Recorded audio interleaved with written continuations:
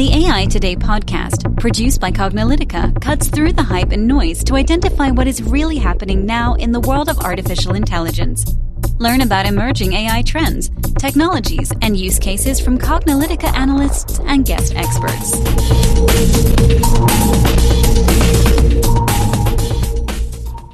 Hello and welcome to the AI Today podcast. I'm your host, Kathleen Walsh. And I'm your host, Ronald Schmelzer. Our guest today is Krista Kennard, who is Director, Artificial Intelligence Center of Excellence at Technology Transformation Services at the General Services Administration, GSA. Hi, Krista. Thank you so much for joining us on the AI Today podcast. Hello, everyone. Thank you so much for having me. I'm really excited to be here. Welcome, Krista, and thanks for joining us today. We'd like to start by having you introduce yourself to our listeners and tell them a little bit about your background and your current role at GSA's Center of Excellence. Sure. So before joining the Centers of Excellence, I was actually working in industry for a government contractor as a data scientist and technical lead. So I was doing a lot of development work on AI solutions for use in government. It was really exciting work, and I did truly love it. But one of the challenges that I was facing as I was working on these teams to develop these solutions was that government isn't always ready to receive this technology. So what I saw was that technology is really just one piece of the puzzle for doing AI implementation. So I decided to join government, specifically the Centers of Excellence, because of this focus on driving and accelerating AI adoption across government, including all of those different challenges and puzzle pieces beyond just the technology itself to make these solutions a success. Yeah, that's great. I think that's a lot of things. When people think about technology implementation and innovation, they don't always think of the government as the first place where they see that innovation. They think, of course, of technology companies and startups, and they think of enterprises, large and small, as being sort of first movers here. But that's not necessarily the case, especially with artificial intelligence. I know that one of the things we've been doing a lot here at AI Today is covering all these implementations of AI across the government. Kathleen and I also host the AI in Government event series, which is both online and was in person in the past. And we continue to be surprised and amazed and fascinated by all these great implementations of AI in the government. And I think part of it is that, the federal government in particular has made AI a priority. So, where do you see federal agencies today in their AI adoption? I think you're absolutely right, Ron. I think there's a lot of misconceptions about the government being old and stodgy and not innovative, but I am constantly impressed by what I hear from agencies across the spectrum, not just defense and intelligence, not just scientific agencies, but also agencies doing federal civilian work and doing direct mission delivery, really thinking deeply about how artificial intelligence can help these agencies and their subcomponent agencies meet their mission. And I would say that the AI field is wide open in government all along the spectrum, right? And I think some agencies are certainly more advanced in their ability to pull in AI. You see some agencies that are already moving towards ability and production and really building out that data and cloud infrastructure to be able to support it. But so many more are starting to look to pilots and prototyping and really thinking deeply around how can they build out their organization to support artificial intelligence as a tool that's really going to help meet their mission. And I think that you're starting to see it at a couple of different levels. Certainly, you're starting to see this at the mission level, right? How do we directly deliver the services or the mission that a specific agency is focused on? But you're also starting to see it at more of an organizational level, right? In that mission support space of, all right, it's not just an enabler for direct mission delivery, but it's really an enabler to support our federal employees and our federal workforce to really be able to do their job the best that they can. And so that's where you're really starting to see people think about this as something that can help perhaps an individual project or program, but also moving towards that enterprise level thinking for adoption. It's interesting because we've seen that the government has been very thoughtful in their approach to AI. And it's great that, we're getting it at a mission level, but also an organization level as well, because I think that people are really trying to say, okay, how can this help overall? And then how can this help me perform this task better or my job better, or my role better? How can I better serve citizens? So we've seen a lot of really thought put into how AI is going to be implemented and adopted within the government. But as a government agency, there can be challenges with adoption that maybe industry doesn't have, especially with new technology and artificial intelligence, being so transformative. So can you share with us some of the challenges that you've seen with AI adoption, and then maybe some of the use cases where AI adoption has been easier? Sure. So there's really two key factors that I see as big challenges in kind of the government space. And I don't think that these are particularly unique to government. I think the way that we address them is likely going to be unique to government. And the first is absolutely data,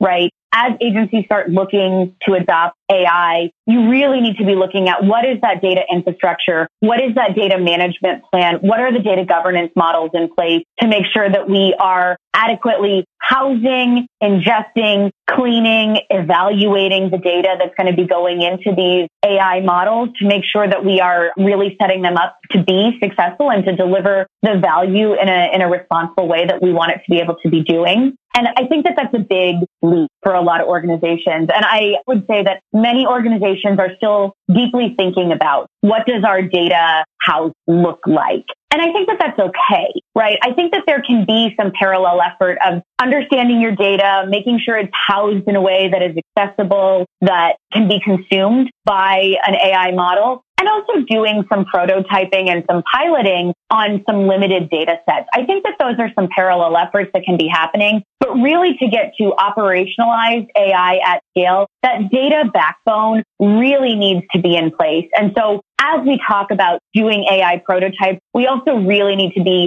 deeply addressing what is the data infrastructure to be able to support that. The second really big challenge that I would see is, of course, the change management and the organizational change that goes along with it.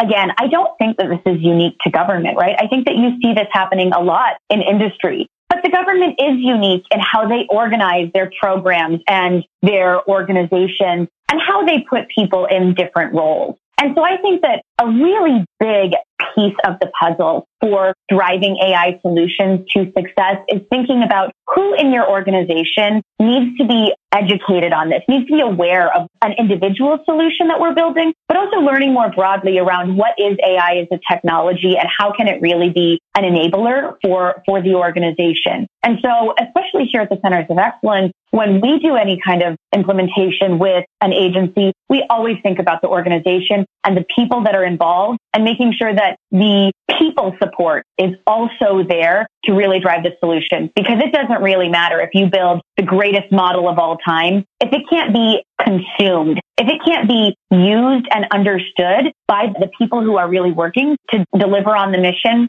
it's not going to be a success.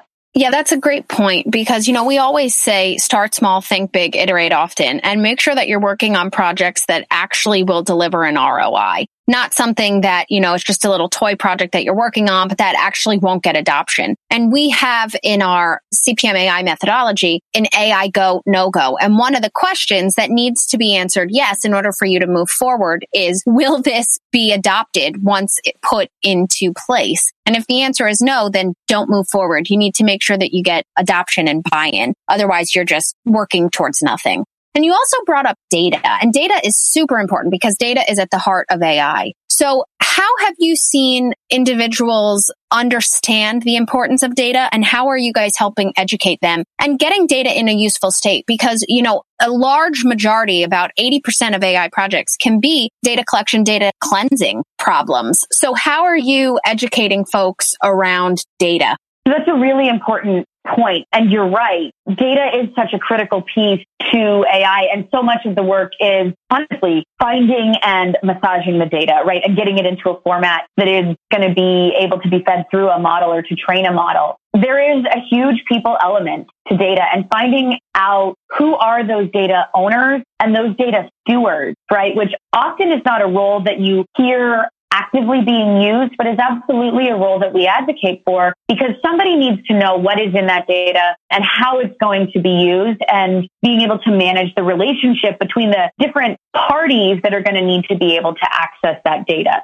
So a big piece of gathering data and collecting data is making sure you have the right people in the room and making sure that those barriers to access start coming down, which can be a large challenge, especially with the way that the government has their data infrastructure kind of set up as it is. And sometimes there's a huge step for actually digitizing that data, right? And even if it is digital, right, that digital form may be something like a PDF or a Word document, right? So being able to extract that and get it into a storage place where it can be aggregated and really leveraged en masse is a really big challenge. And that's something that we help our partner agencies work through as we get to, all right, now you've actually got a cohesive data set that's going to be representative of whatever it is we're trying to make a model of. Yeah, I think that's very important. I mean, that's the data part in data science. So hopefully people, understand sort of the criticality to it. People, there's a tendency to think of artificial intelligence as application development. But, as folks know, especially those who have been through the course and the training that we put together and just all this other information that, it's really about data, much more so than it is about application functionality.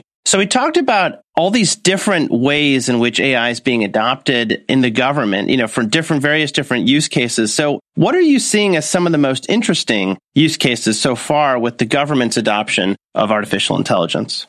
That's a really good question. And it's actually one that I get a lot, right? Because I think we're at this very exciting stage where we're starting to gain momentum and people are curious about how can AI be a useful tool for me. And I think the best way to do that is look to examples of where this has already been done successfully or honestly unsuccessfully. I think that this is absolutely a space where we need to be looking at where did it maybe not work as well as we wanted to and how can we learn from those lessons? So some of the use cases that I'm most excited about are honestly, there's some really great work being done in fraud identification and prevention. Right. That's a place where we've got a lot of good data and some really smart folks thinking about how can we do this in a way that is really leveraging the data that we have.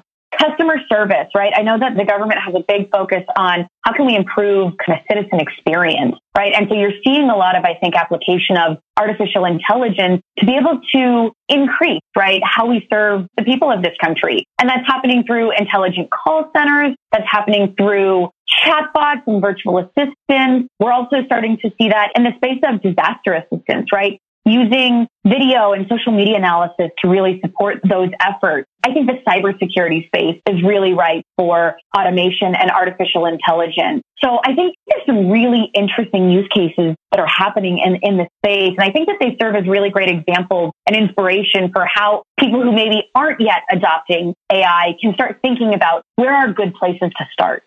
We see a lot of innovation and really excellent use cases within the government. Ron had mentioned that we run the AI in Government event that it is now virtual. And so we actually had you, Krista, on it, which was great. And so I'll make sure to link to that in the show notes. But we encourage our listeners to check out the event. It's run monthly because we highlight and showcase how different agencies within the federal government, but we're also expanding to state and local and international as well, how they're using artificial intelligence now, today, not just, dreams and 5-10 years from now, but how they're actually using it today. And we've seen a lot of really amazing use cases around chatbots and around predictive analytics solutions, things like that. I mean, we encourage our listeners to check out AIingovernment.com if they'd like to see the wide range of things that have been presented there.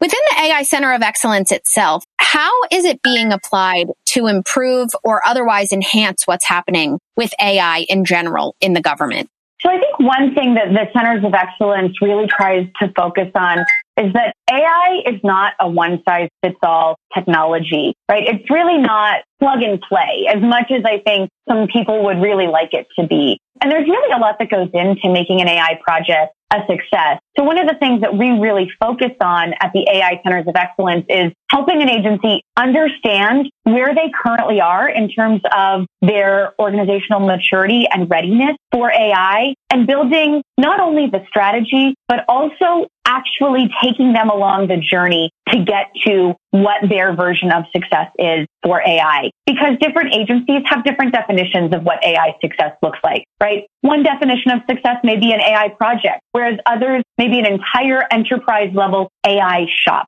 I think one of the greatest value adds that the Centers of Excellence really can bring is that deeper understanding of what does that success look like for your organization, and then providing that hand-holding to really get you and being that trusted advisor to really get agencies to where they need to be. So what that means is we do acquisition, we do implementation, and we do strategy and governance work to really make sure that these agencies are set up for success. Yeah, that's fantastic. I mean, that's part of it. The best practices and really a methodology and setting up for success. Yeah, that's great. We always like to hear about that. Now, we always like to end the podcast with the same question. What do you believe the future of AI is in general and its application to organizations, governments, and beyond? I think AI has the potential to truly change the way that the government serves the people of this country. But we have to be realistic about what the technology can do. We're not talking about robots taking over and doing all the work, right? We're not talking about rise of the machines. We're talking about using this technology, which at its core is software and math, to solve the complex challenges that agencies face in delivering their missions. I mean, I love working for the government because I think that the government is trying to solve some of our society's most difficult challenges. And everyone I meet working in the government has that same passion. And so I really see AI as a tool that empowers those passionate people to really be able to deliver on that mission. Yeah, I think that's part of the goal in general. AI is an enabling technology, and it's a transformative technology.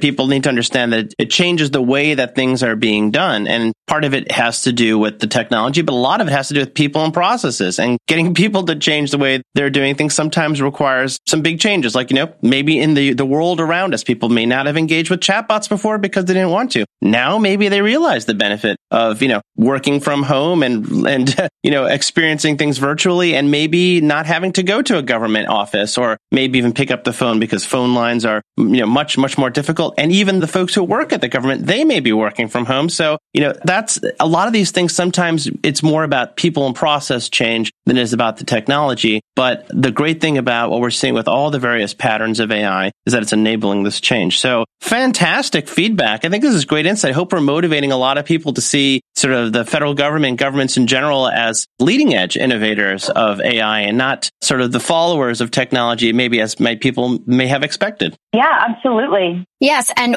for our listeners, we will have Krista on a bonus episode, so we encourage you to check that out as well. Krista, thank you so much for joining us on the AI Today podcast today. Thank you so much for having me. Yeah. And as Kathleen just mentioned, so we're having Krista on for a bonus episode. We're going to be asking a few more questions and following up a little more deeply on some of the topics here. So we hopefully encourage you to listen to that bonus episode. You should go to aitoday.live, register as a user on the Cognilytica site. That will enable you to access not only the bonus episode for this particular podcast, but all the bonus episodes. And you can also receive the newsletter, the AI Today newsletter, which highlights much of the news, the research, the events, and all sorts of interesting things that are happening in the area of AI today. And listeners, if you've enjoyed listening to this podcast, please make sure to rate us on iTunes, Google Play, Spotify, or your favorite podcast platform. As always, we'll post any articles and concepts discussed in the show notes. Thanks for listening, and we'll catch you at the next podcast.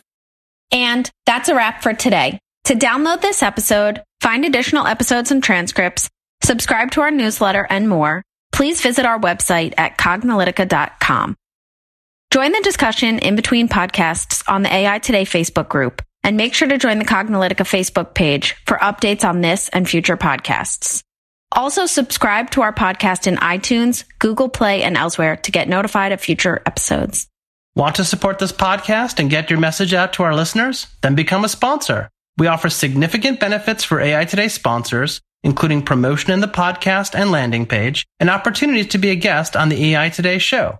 For more information on sponsorship, visit the Cognilytica website and click on the podcast link.